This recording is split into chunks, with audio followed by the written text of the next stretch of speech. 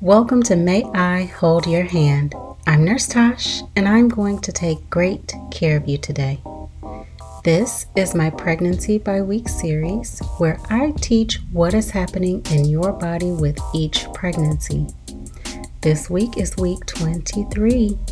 Your baby is now the size of a grapefruit and is starting to form small capillaries in their lungs.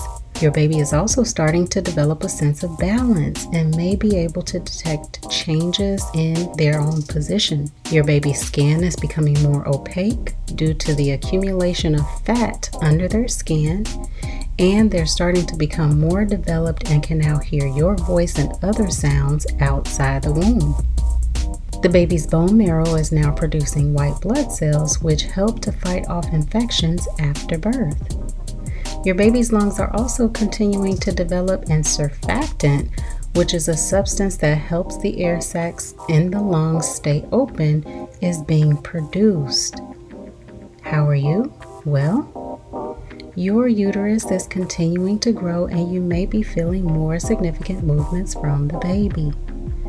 You may experience some shortness of breath or heartburn due to the growing uterus putting pressure on your diaphragm and your stomach. You may experience constipation or hemorrhoids too, due to the growing size of your uterus and the pressure that it puts on your bowels.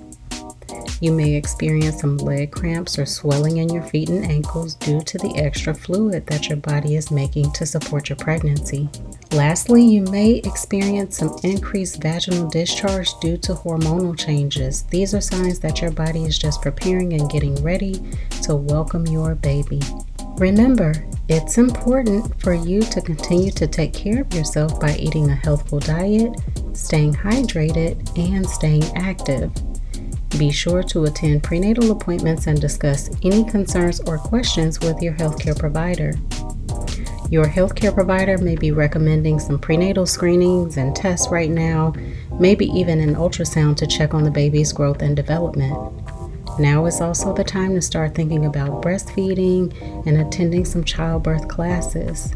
You may even consider starting a baby registry and thinking about a nursery theme. Thank you for joining me for this week's Pregnancy by Week series. The next week is week 24, so be sure to come back and learn what's happening.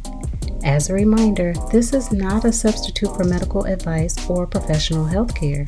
So if you suspect that you may be pregnant, contact a licensed obstetric care provider so that you're able to get the care and attention you deserve.